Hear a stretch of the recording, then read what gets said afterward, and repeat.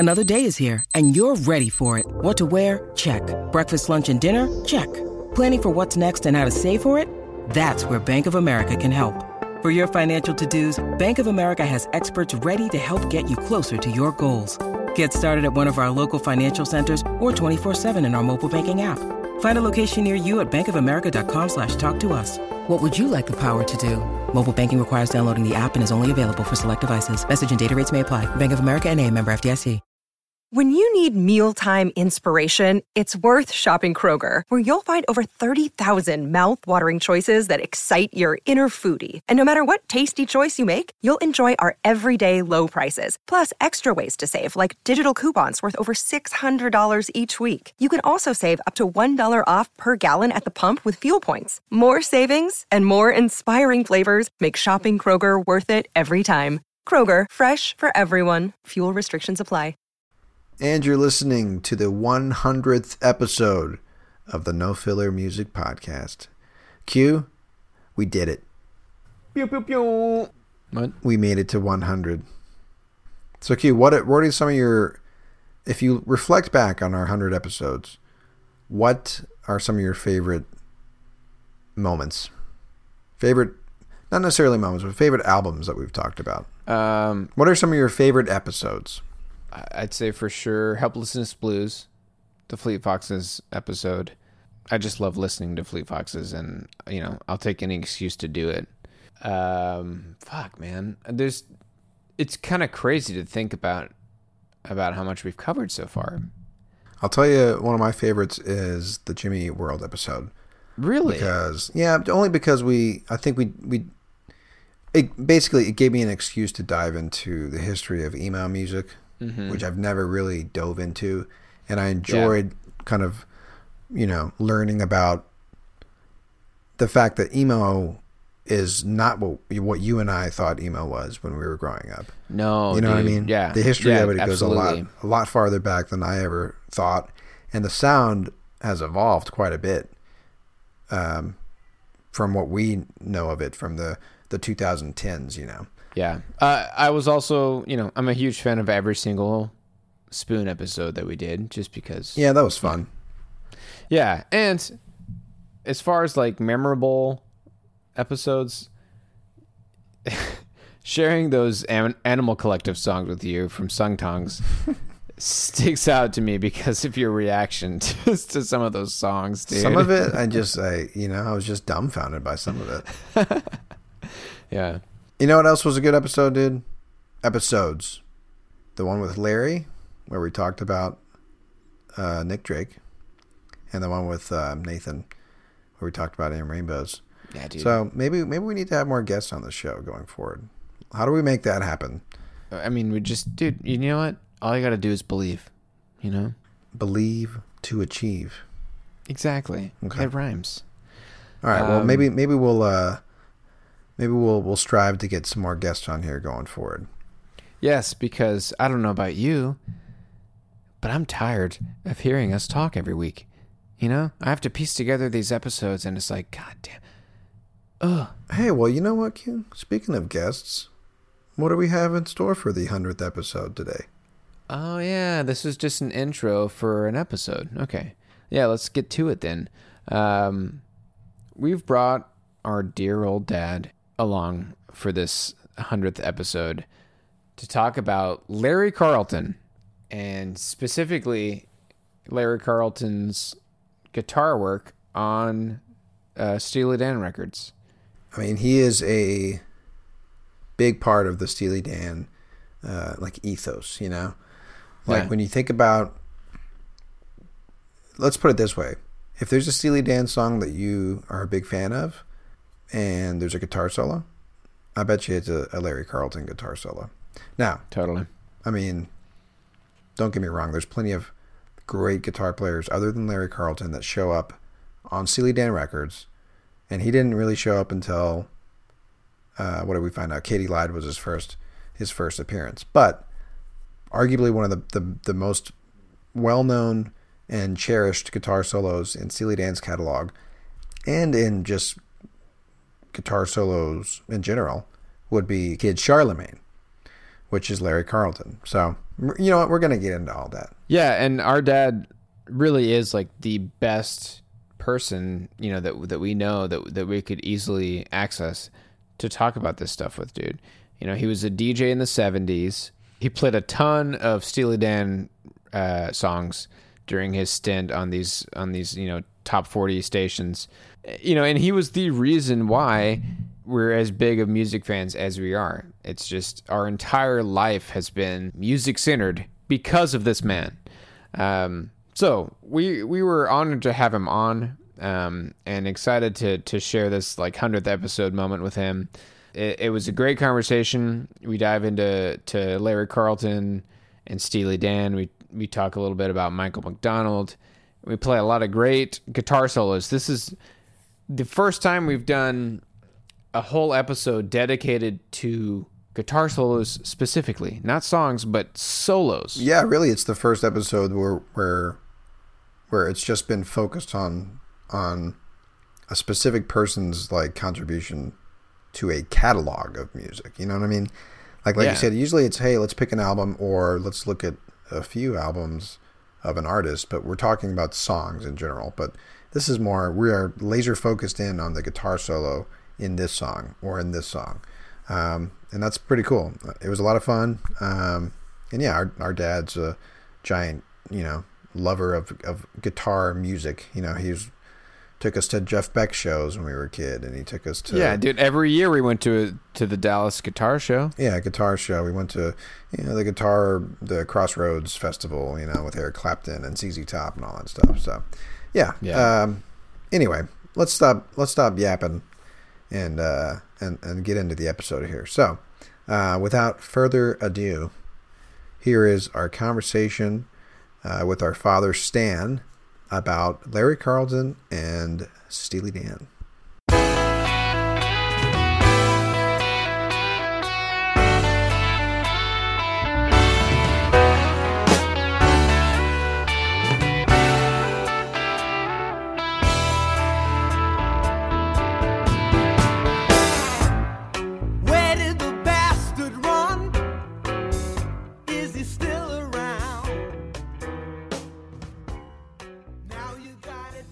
All right, Q. So, episode 4, we had our big brother Spencer on for the Foo Fighters episode.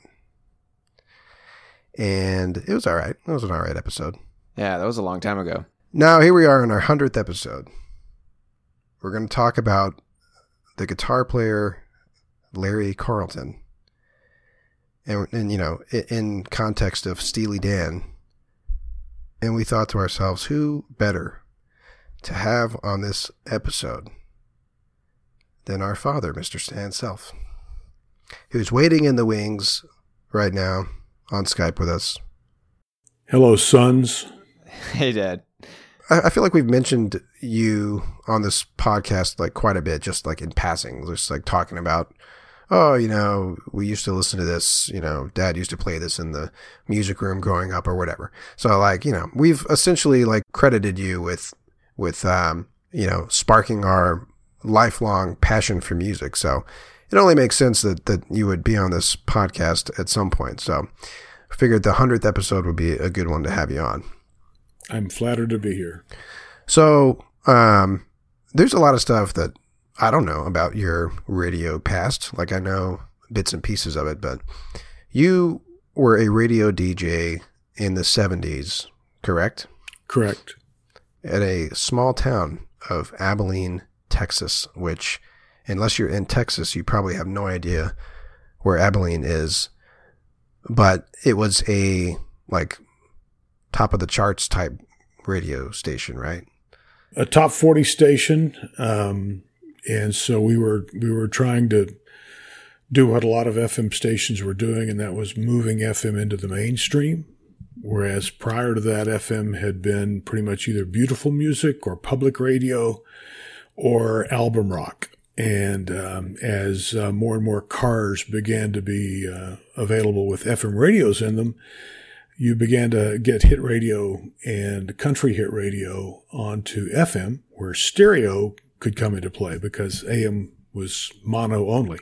So we were at that point in time where FM was becoming much more mainstream, and it coincided with the deregulation of radio, which brought literally thousands of new FM stations into the country.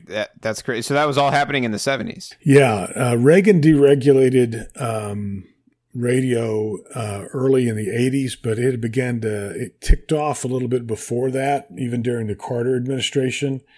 And so prior to deregulation, you had about maybe at most 6 FM stations per major market.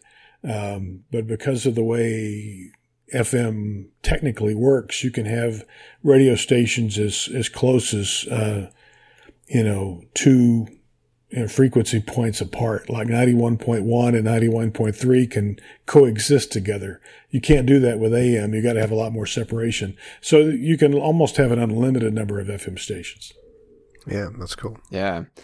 So, Dad, did you have a say in what music you played, or did you just get handed a list? Actually, I was the morning drive DJ and the music director, so I had 100% control over what music we played. Cool. Yeah. Mm-hmm. Man, that sounds awesome.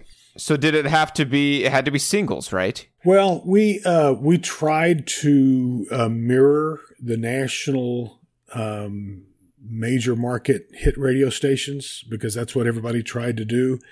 There was very much an admiration society at work among probably 8 or 10 national hit radio stations, and everybody mirrored that. So you'd look at Radio and Records magazine and Billboard magazine and see what the other stations were playing, and then you'd mirror that to a certain extent, but you might put a few songs in there that you thought would appeal to your local market.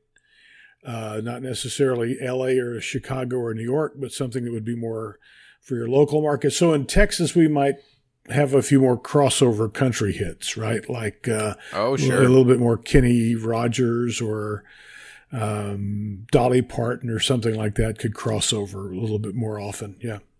Yeah. I mean, you had to play some Willie Nelson, right? Let me think about that. Yeah, there were a couple of Willie crossovers, the Poncho and Lefty that he did with Waylon Jennings. That was a crossover.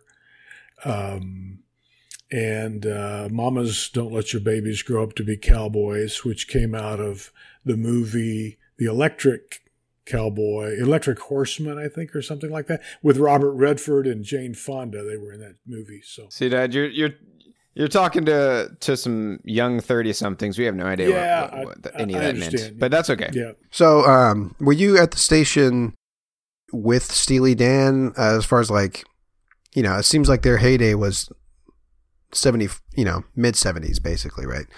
Were you there? Do you remember playing any Steely Dan tracks? Oh, sure. And the way Top 40 works today, and even then, is you play the current hits. You play recurrent hits, which were probably, a year and a half old. And then you'd play oldies, which go back maybe 10 years or more. So we played a lot of Steely Dan.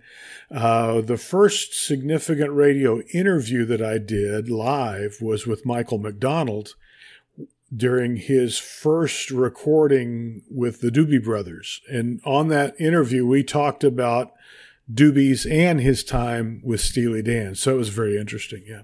That's awesome. So can I just say something, how is it that we don't know that? I had no idea that you had interviewed Michael McDonald. I knew that. You did? Yeah, I think we talked about it a little bit. Yeah.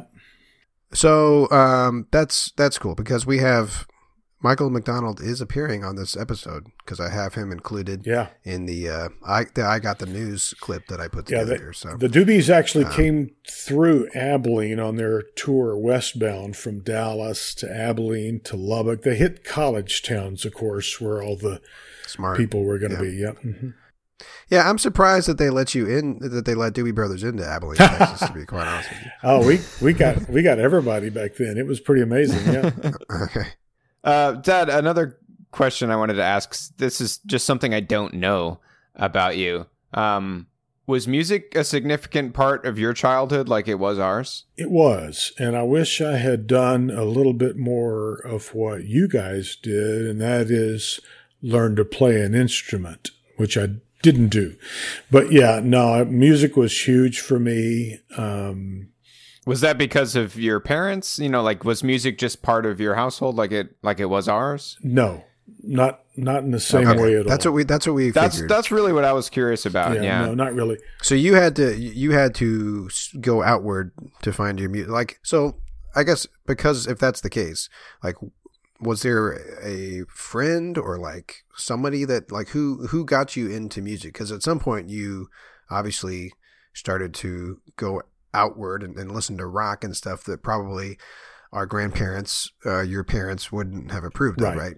Your Aunt Sheila, my older sister by 11 years, was a music fanatic. This is news to me. I didn't know that. Yeah, I didn't know that. Yeah, she had a great collection of 45 RPMs, and she would stay up at night and call the radio station and make requests. That's great. Wait to see if they were going to play it.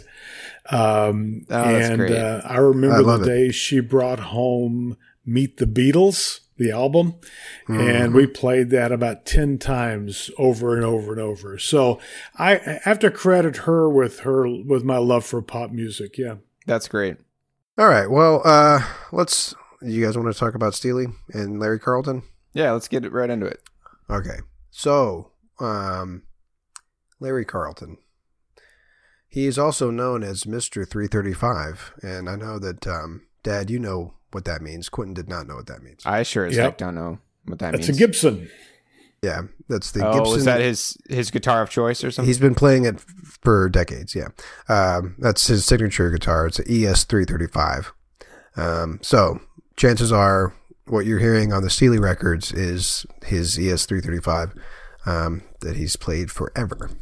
So, like we said earlier, we're talking about Larry Carlton in the context of Steely Dan. In other words, his guitar contributions to the Steely Dan records that he appeared on. And he was on every record from Katy Lied to Gaucho.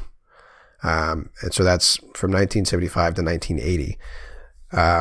And, you know, his contributions kind of, it seems like, you know, with his first one on Katy Lied, there wasn't really much of a guitar solo, you know, but although the guitar is very prominent in that song, if you listen to it, I mean, it's always there in the background, and it does have it's right along with Donald's voice and stuff, you know.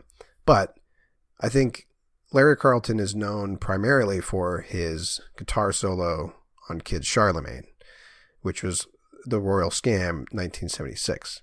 So that's our first clip for today. As far as like when you look at his Wikipedia page, which has a bunch of his discography, it's kind of ridiculous if you scroll down. Yeah, most of his contributions are as a studio musician, and like prominently with Steely Dan and Joni Mitchell as well, and then just a whole host of other people. Yeah, I mean, I counted like over 30 albums that he appears on just with random people. Yeah, and he's, you know, to like some of the more notable stuff, he was on Off the Wall by Michael Jackson. I'm trying to see any other people that are well known. The Nightfly, Donald Fagen. Yeah, he's singer for Steely. He recorded with John Lennon and Sammy Davis Jr. So yeah, a lot. Yeah, so this is like the guy that you want on your album. He's basically one of the greatest guitar players of all time, probably. You would say that too, right? Yes. As far as electric guitar players, top 5, probably. Yeah. Yeah, exactly. Okay, so well, let's play some tunes then. Yeah, our first clip is Kid Charlemagne. So it's an extended clip because there's kind of 2 guitar solos in the song. So what I wanted to do with each of these clips is give at least some sort of like lead into the solo, because it helps to hear the solo like in context with the song, right? But in this one in particular, like you're going to hear quite a bit of the song because the second solo in the song actually fades the song out. So let's just listen to it and then we'll talk about it.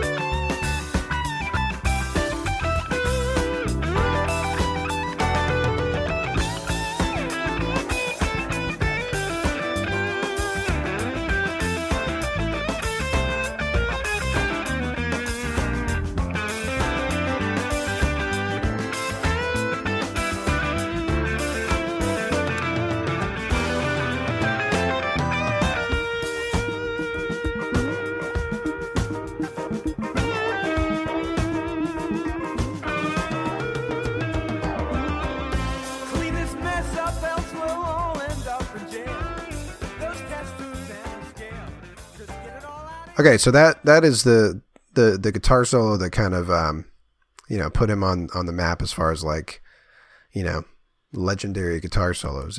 It shows up on a ton of lists, of best guitar solos of all time. Rolling Stone put it as number 80 on their list of 100, which, it's high up there, right? I mean, I would say that it's probably a lot better than some of the bottom 80 on that list, right? But any chance what was the number one for that list? I'm trying to find an old article here. Oh, here we go. I got it. Number one. Can you guys try to take a guess?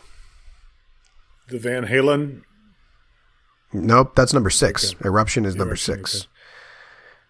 It's actually not what I would have thought. It's Johnny B. Good by Chuck Berry. Okay, it was groundbreaking. No. So yeah, I was going to say that's probably because it's sort of like the start of all of it, right? Yeah, you can't have guitar solos without Johnny B. Good. yeah. Stairway to Heaven is number 8 on the album, on the list. But yeah, so it's a great guitar solo because of how many things like he's doing in that. So I watched this video and maybe we'll post it in the show notes. I think Q, you're familiar with this guy, and Dad, if you're not familiar with him, you should probably check out some of his videos because he goes into depth quite a bit when he talks about songs, and he has a series of videos called "What Makes This Song Great." It's a guy named Rick Beato, and he has a YouTube channel, and he did a "What Makes This Song Great" on Kid Charlemagne, and he broke down the solo like note for note basically, and talked about how great it is. More so than I could ever try to reproduce. So I'm not going to try to, but maybe we'll post a link to that video on the show notes. But so Dad, like, what do you think as far as like what I want to know? Because I'm not too familiar with Larry Carlton's solo stuff. Do you think, like, does it sound to you like he used his time with Steely Dan to like experiment and try new things, or is this kind of more in line with what his solo stuff is?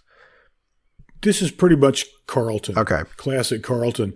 If you listen to his solo albums, what you'll learn is that as he writes his songs, he also writes the improvised solos.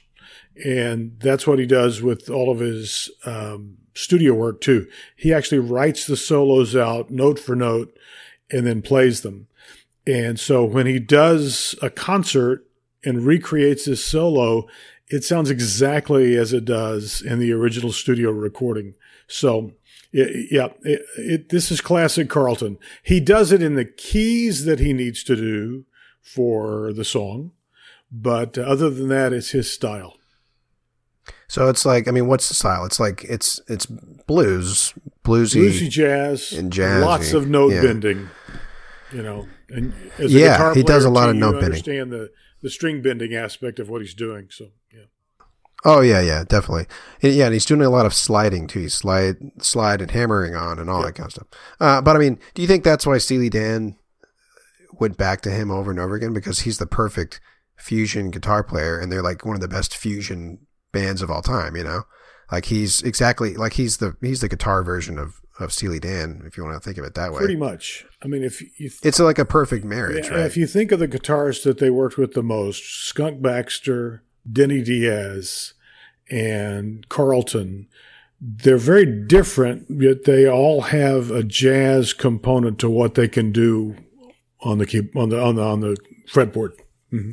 Let me quote Walter Becker here in a article I read about Larry Carlton and Steely Dan, talking about Royal Scam. Becker says, if that's the definitive Steely Dan guitar album, then Larry Carlton is the reason why. Yeah. And he says, there would be a lot of volatile people with volatile music styles in the room. And in a lot of cases, it seemed to me that Larry, more than anybody else, was holding things together rhythmically and in other ways. So, like you're saying, they worked with a lot of different guitar players, but I guess once Larry got in the mix, he just kind of like honed in on a specific sound, and that's usually what they went with for their guitar work. They also credited him with writing the rhythm tracks on Asia and Gaucho. So he actually writes a lot of the rhythm tracks for the entire song. Yeah. All right. So we can listen to the next solo on Kid Charlemagne, or we can move to the next one if you guys want to. Yeah. Let's play it. Let's listen to the rest of it. Okay. All right. So, like I said earlier, there are two distinct solos on Kid Charlemagne. So let's listen to that second one. Clean this mess up, else we'll all end up in jail. Those testers and the scale, just get it all out of here. Is there gas in the car? Yes, there's gas in the car. I think the people down the hall know who you are.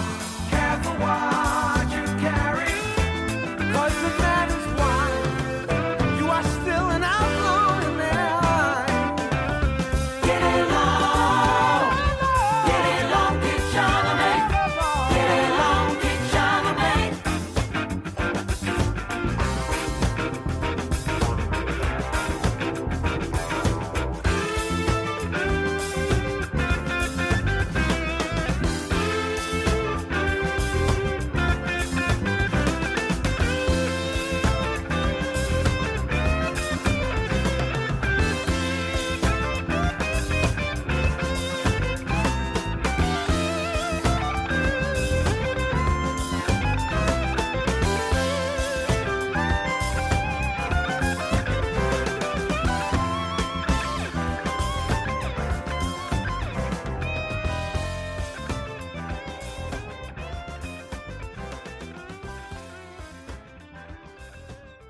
And that's how the song ends. It fades out with the song or the solo. So I also wanted to put the reason that was an extended clip with the verse is because that might be one of my favorite Steely Dan lines of all time. There's gas, or he says, "Is there gas in the car? I think the people down the hall know who you are." I love that. That's great. I love the story. Like if you look at the lyrics here, it's about like a coke dealer or something like that, and he's trying to make a getaway basically because somebody's onto him. But anyway, I just noticed something I have to point out to you guys. You know, Okay. we work with the program GarageBand on this podcast, right? Yeah. So the logo or the icon for GarageBand is a Gibson 335. oh, you're right. There you go. Wow. There you go. So if you have GarageBand at home, you can play along with Looks us. just like Larry Carlton's guitar. That it does, yeah. Same. It's Yeah. got the same finish and everything. That's great. Yep. It's like it was meant to be. The whole thing.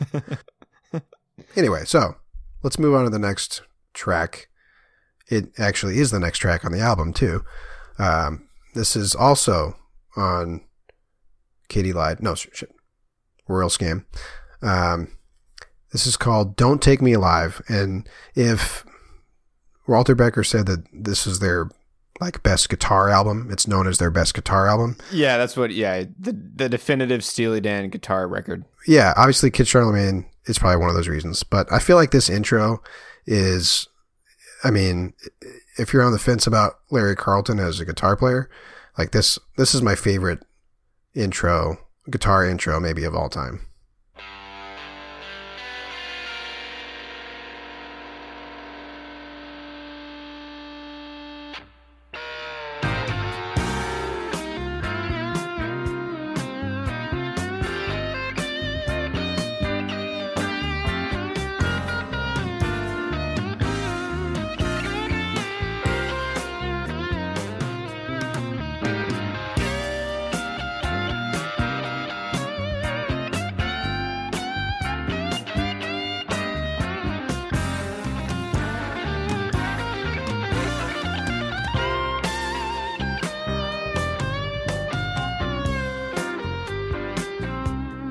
Agents of the law,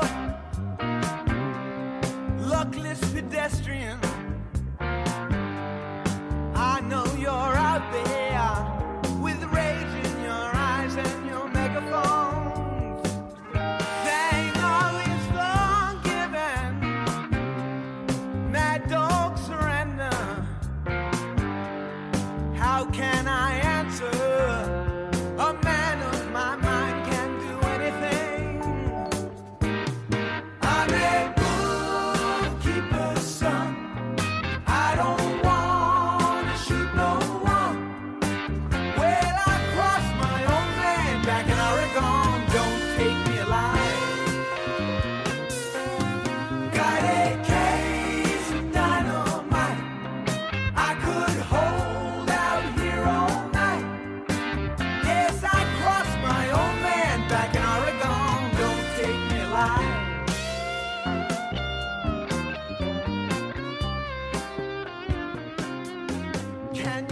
an evil crown.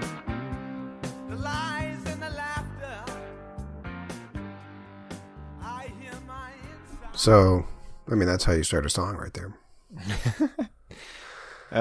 Dad, did you own a copy of Royal Scam? Yes, I did. Did you like it? Oh, yeah. I mean, when you hear that intro, even if you're not a blues guitar fan, you will be. Yeah, that's what I'm Yeah. saying. I mean, there's nothing to hate about that. You know, it's just so good. It's also And, how the perfect song for showing how blues and rock are intricately linked, you know? Yeah, and that's what Steely Dan. That's why I love Steely Dan so much, is because they take jazz and blues and rock and just like fuse them together in in the perfect way, you know. But yeah, so I have a quote here about this intro from Larry Carlton. He was talking about how, like, you know, it really goes in like you're right in the middle of it. Like, well, let me say that again. So like, it starts really heavily, right? Aside from that sort of that chord that he kind of slowly plays that it starts out with. And he said that was actually Donald Fagen's idea. He says, there was no chord in front of the beginning of the song. I don't know what else we tried, but Donald was the one who finally just said, why don't we just put a big chord in front of it? It was that simple. I went out into the room where my amp was and stood in front of it and tweaked until there was the right tone, and then I did 4 or 5 or 6 of those chords to where everything rang. They adjusted the limiter and everything so it really sat like they wanted it to, but Donald was right. So I think that's kind of interesting how, like, and I really love how that starts, right? Because it's, you know, he kind of slowly plucks the notes of that chord and lets it kind of sit there for a little bit, and then the drums come in and it all sort of starts, you know. But Heavy fuzz. yeah, heavy fuzz. But yeah, that's, you know, we can credit Donald for that. Well, But, so he was saying that the song was just gonna start just right there, like just go right into it, and they're like, well, I don't like how that sounds. Let's figure out something to ease us into it. Why don't we just put a big chord in front of it? Right. I think that was a good choice. But one thing I also like about the songs that he appears in, or at least the ones we played so far, when you heard in that clip toward the end, there was another little guitar riff that he had. Mm-hmm. It seems like he likes to do that, where if you hear him in the background of a guitar or of a song where it's not the solo, like, it's sort of like he's teasing that solo again. Yes, with I've noticed you know that. what I mean? Yep. Yeah, It's like you're hearing a little glimpse of it before it happens, you know? yeah, it is kind of, it is. Well, cool. I mean, in that case, the solo is the very first thing of the song. But there's other examples where you'll hear him throw a lick in there that's kind of a nod back to the solo, or to the solo that's coming up, you know? And I like that. I've always liked that. I think, hey, Trav, I think we should probably pause real quick, take a quick break, and then we'll get back into it.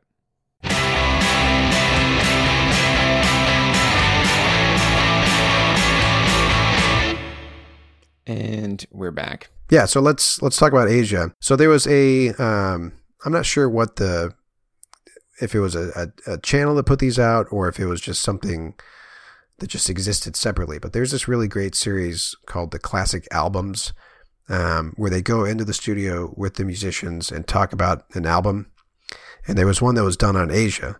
So it's got, you know, Donald and Walter and a bunch of the studio musicians from that session back in the studio, and they're sort of going, you know, track by track and talking about it. And there's a clip that I found of Walter kind of talking about Carlton's contributions to the album, and it sounds like kind of probably the approach that he had with every album. So let's play that interview clip real quick. I think of myself as the person that they wanted to be the liaison between themselves and the studio musicians. They would give me their demo tape, and it had those wonderful piano parts on it, and many of the bass parts were on there also. And I would be the person that would take those notes off of the tape, fill in the blanks where they weren't sure of what they wanted to be played, and then I would take that chart to the session, and I would be the person who was familiar with the song out in the studio with the studio musicians. So if Donald or Walter would say, Larry, when we go to the bridge at the such and such, I would be able to tell the musicians, that's bar 19, B flat 7th with a raised 9. You call me a fool, you say it's a crazy scheme. This one's for real, I already bought. Okay, so that was Larry talking about how he would get the charts, I guess is what he said, before the sessions would start, and that's probably how he would write his solo. You know, because you talked about how he likes to write his solos out completely. That's probably why he wanted to get the charts ahead of time, you would think. So it sounds like all the other musicians would turn to him, you know, and he would kind of direct them into what they need to do next. Right. And if you think about it, like, I think there were some other musicians that had recorded with Steely Dan previously on Asia as well. But like, this is his third rodeo, you know, if you will, like with Steely Dan. So like, you know, he's done this with them. Like, he knows how it goes. But obviously Asia was like the most complicated album that they put together. So I'm sure it was pretty, and they had so many people coming in and out of that door, you know, it was a revolving door of like these studio musicians. So Larry was probably one of the solid, like, constants in the studio, you know, so it probably made sense for him to kind of lead like that. But anyway, I thought that was interesting. So, we have a clip of the song I Got the News, which, as I said earlier, has Mr. Michael McDonald on it. And I always love hearing his voice. Me too. You know, he's got that classic voice. Me too. You guys just like the Family Guy episode, right? There is a classic Family Guy episode with Mike McDonald, which is funny. Okay, so this is I Got the News. It's off of Asia. Came out in 1977, if you didn't already know that. And here we go.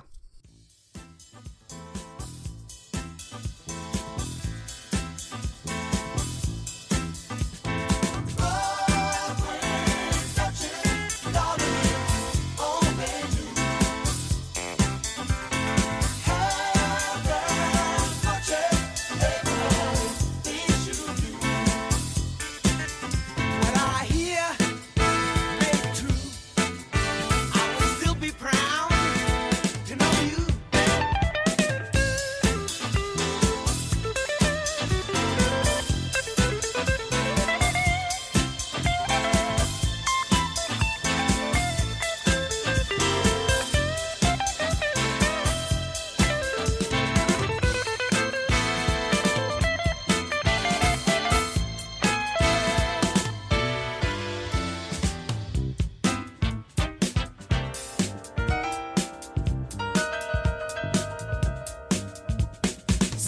Spanish kissing, see it glisten.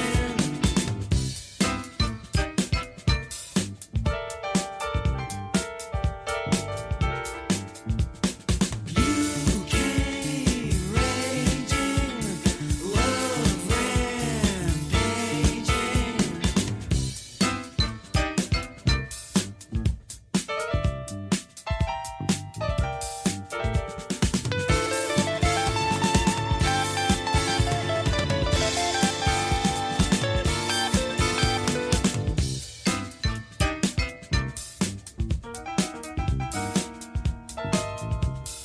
I got good news.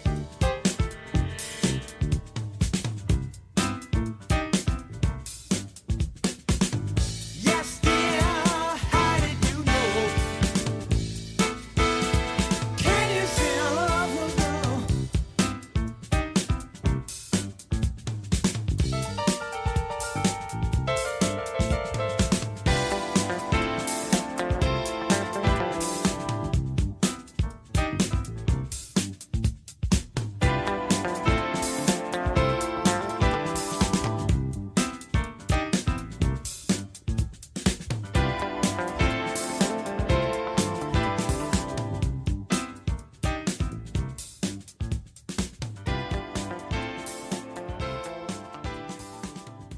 Yeah, the tone that he gets on that guitar is just amazing. Yeah, so he dialed back the fuzz for sure. Well, that song is a jazz song, period. There's Yeah. not much rock feel to that at all. It's pure jazz. one thing I was curious about, Dad, how different was Steely Dan, like, in the landscape of music throughout the 70s? Like, what was, what made them stand apart from everything else that was going on back then? Well, a lot of pure rock and roll fans never accepted Steely Dan. They thought that they were too jazzy. They had horns on every album. Right, and backup singers in every song, pretty much. Yeah, and just the way they wrote the songs were much more jazz than rock. And so they weren't accepted. In fact, for a long time, they weren't even on the ballot for the Rock and Roll Hall of Fame forever. They were very late additions. So what was the first song of theirs that you heard? Was it Reelin' in the Years? Do It Again. Okay. Same album. Mm-hmm. So, I mean, Reelin' in the Years, to me, that's a rock song, you know? In fact, the opening is one of the great rock openings of all songs, period. I agree. Oh, I yeah, agree. definitely. That riff. Dini Diaz solo is amazing at the start, Yeah, there you go. So, I mean, that's funny because that's their first album. So you think that would have put them right into the rock? Yeah. You know, were they considered rock on that record, or was it still considered? Well, Do It Again was a pure pop song and a big hit, but they quickly got the reputation of being far too jazzy, not enough rock, not enough guitar, too many horns. There were 2 or 3 songs on that album, like Dirty Work, that was too jazzy for them. And then Carly Simon did the hit version of Dirty Work, and that made it even more pop jazz. And so the pure rock fans of the time who were listening to Sabbath and Zeppelin and the Stones were getting harder at that time. Yeah. And, a few other progressive rock bands, they just couldn't find a spot for where Steely Dan should fit in that new world order. Yeah. Yeah, that makes sense. I mean, and Steely Dan got jazzier and jazzier too, if you think about it. Because by the time you get to Asia and Gaucho, it's super jazzy, you know? Oh, yeah. But anyway, what I like about that song is how it's sort of that solo, and then they kind of go back. There's a lot of like going back and forth between the guitar and the piano. Like a little piano ditty, and then like the vocals. It's cool. I like how they do that. And Michael McDonald shows up, What's not to like? I know. I mean, there's nothing exactly. I mean, he really does have one of the most unique voices. Oh, you can ever. Yeah, you can pick his voice out anywhere. And he was with Steely Dan from the beginning. Really? Yeah, I think he showed up That's on cool. Pretzel Logic for the first time. Yeah. Yes, I believe so. I think Pretzel Logic might be my favorite Steely Dan record. Just throwing that out there. I mean, that's what I guess we mentioned that the last episode that came out was actually an early recording that we did that was sort of re-released. But yeah, we talked about Pretzel Logic last week. Technically, it was like 2 years ago that we talked about it, but yeah. Well, no song from Steely Dan made it higher up the charts than Ricky Don't Lose That Number. Oh, it got to number 3. Well, there you go. And nothing was ever higher from them on the top 40 charts. Which is kind of amazing to me because it's a super. There's not much rock on that song either, All right, so let's see here. We got one more song to play here.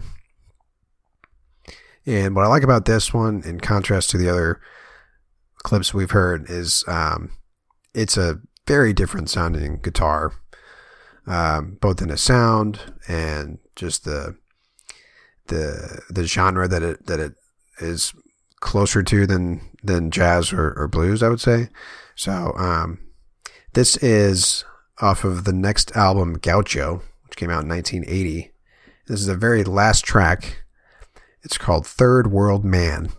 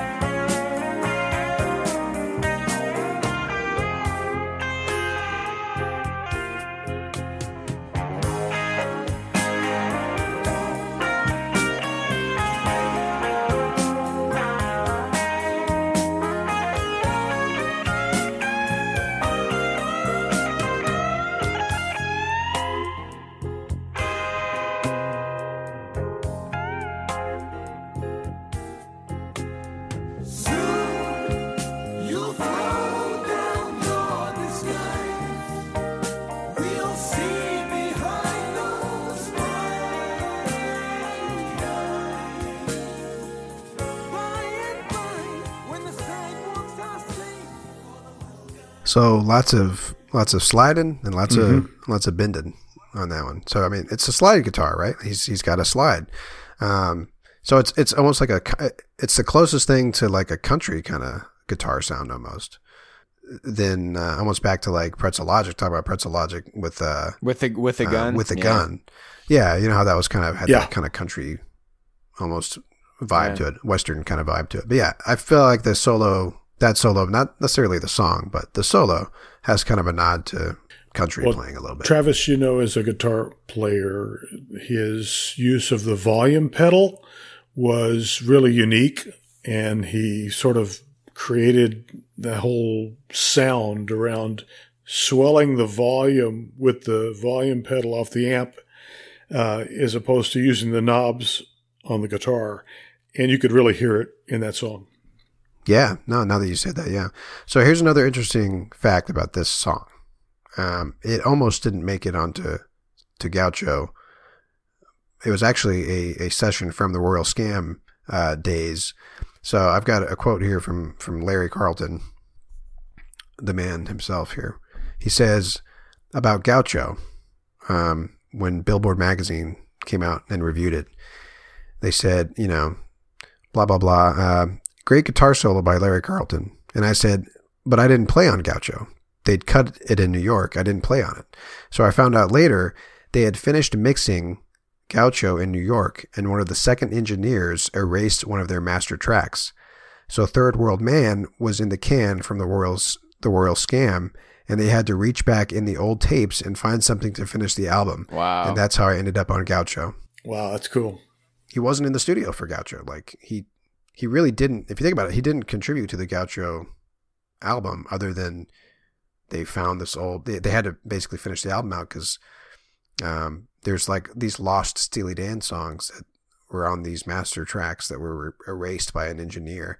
And you can find them. There are a couple of tracks that have been dug up that were from this old session that was erased.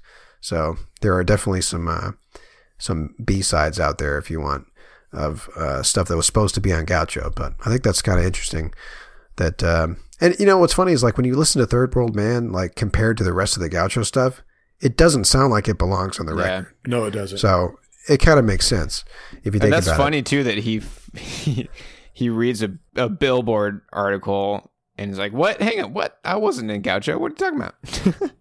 It's kind of funny that they didn't reach out to him and tell him like, "Hey, by the way, you're going to show up on this record."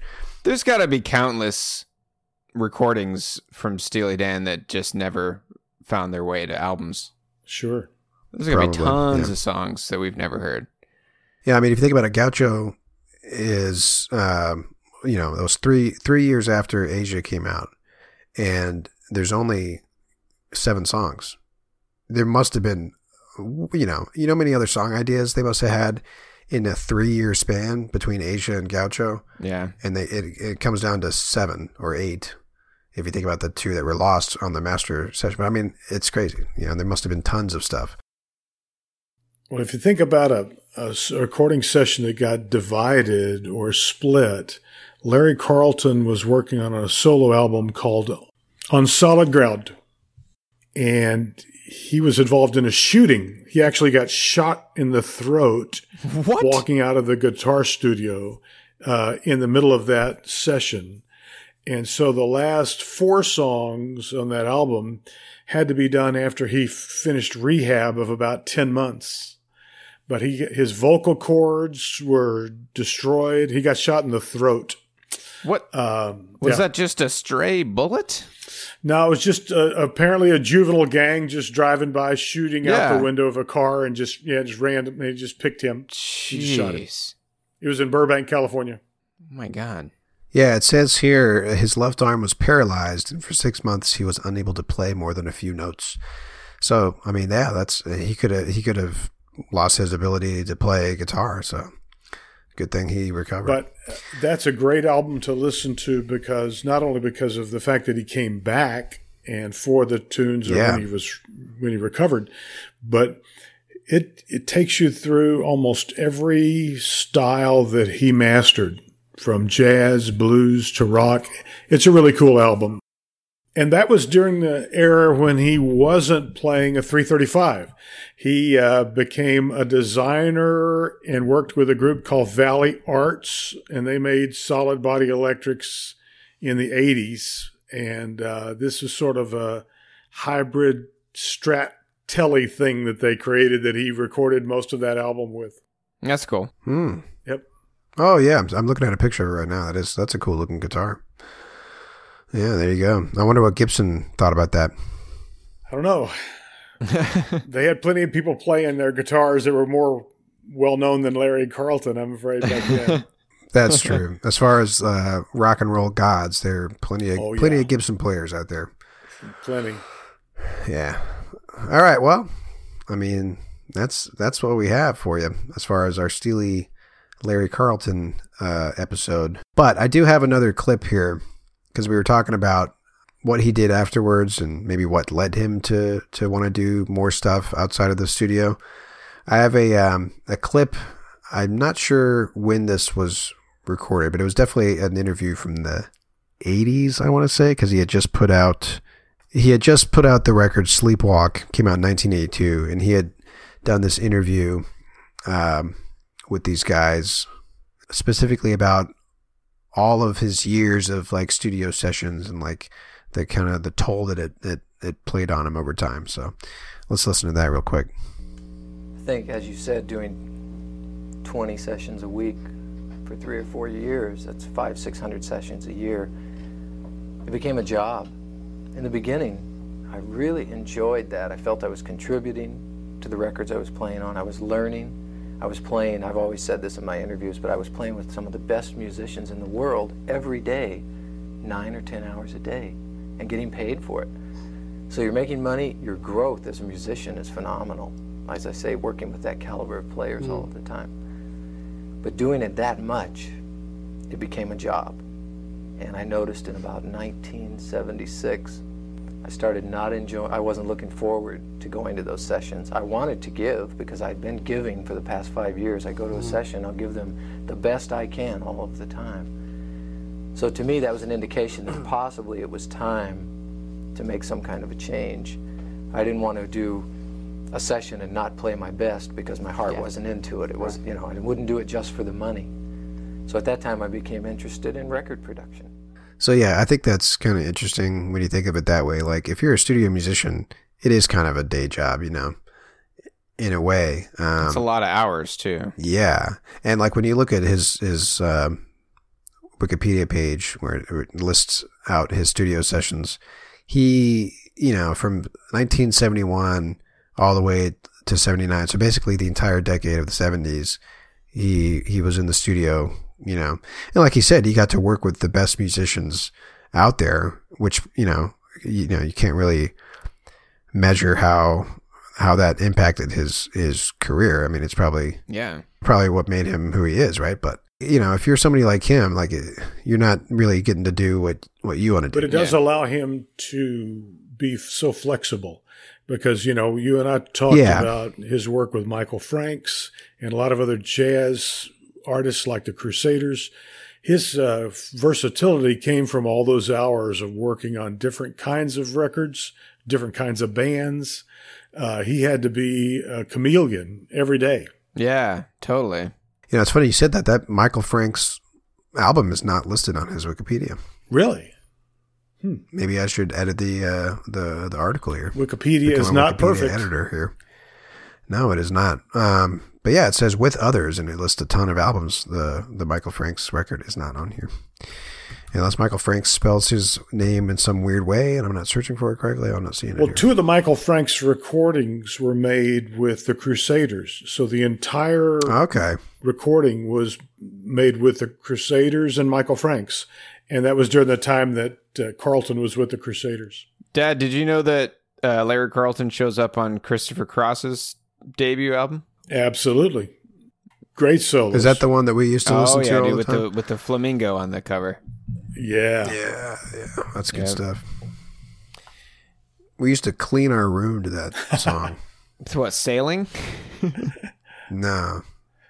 Well, if it's the record I'm looking at. Yep. All right.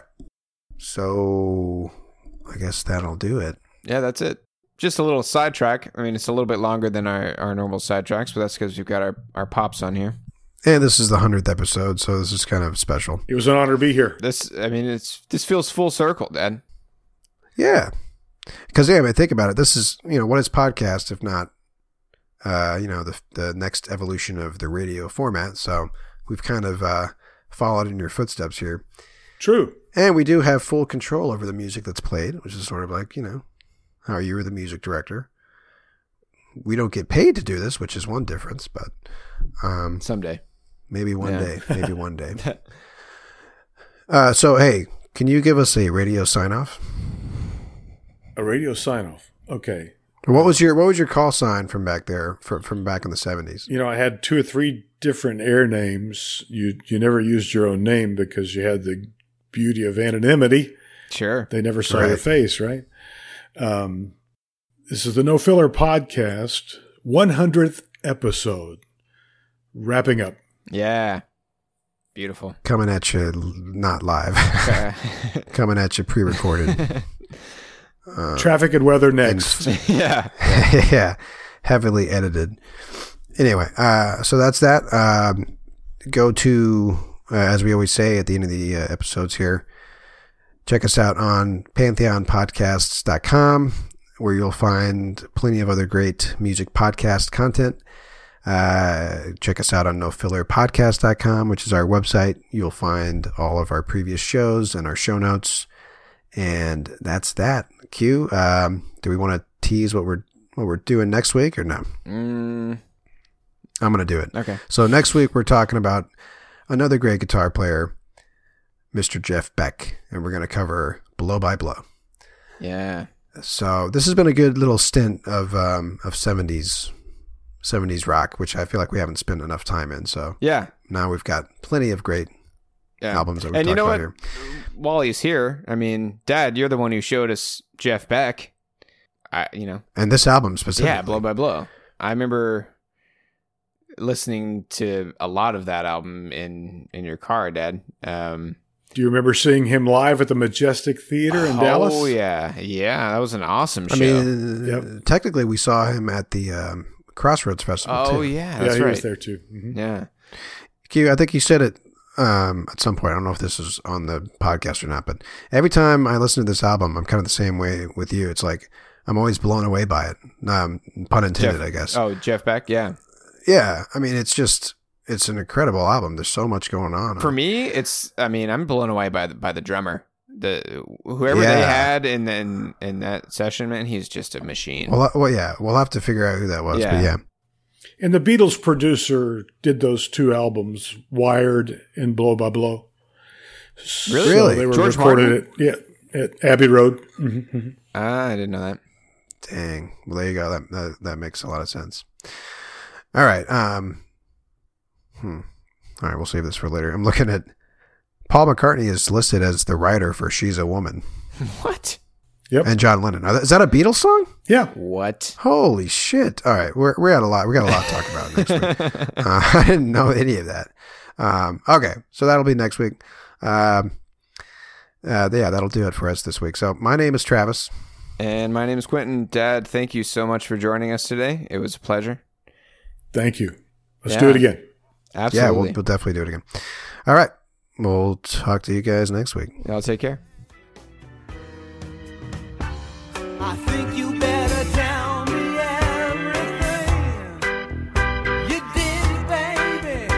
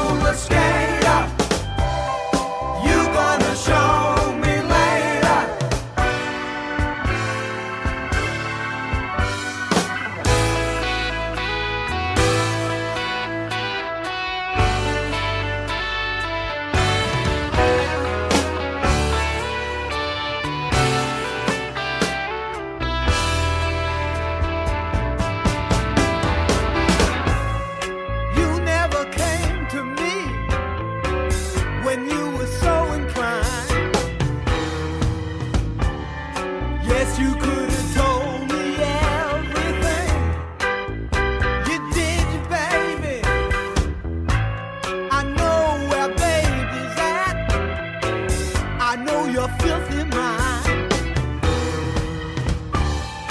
Now you're gonna do me everything. You did it, baby. You did it, baby. All right, guys, it's going to be a long night of Border Patrol, so I brought along Michael McDonald to help us out. How's he gonna help us? He's going to do backup vocals for everything we say. How's he gonna know what we're saying? Know what we're saying? Is he going to do it for all of us? Yes, he's going to do it for all of us. Yeah, I hired him for the night. He costs like $2.50 an hour, so don't skip on the conversation. Don't skip on the conversation. It's NFL draft season, and that means it's time to start thinking about fantasy football. FantasyPoints.com features industry-leading experts and prognosticators using proprietary hand-charted data to help you score more fantasy points. FantasyPoints.com is the place to go for whatever kind of fantasy football you play. Whether you play fantasy football, daily fantasy sports, or do a little bit of everything, Fantasy Points has the meticulously researched content to guide you to victory. And why wait for the fall? Fantasy Points also covers the new spring football league, the UFL. Join the guru, John Hansen, Scott Barrett, Joe Dolan, and other massive names in the fantasy football universe with an exclusive offer. Use code Pantheon for 15% off any Fantasy Points package, including the all-in package, with access to every article, tool, and data nugget that Fantasy Points has to offer. That's FantasyPoints.com and code Pantheon for 15% off at Fantasy Points. FantasyPoints.com, code Pantheon. Score more fantasy points.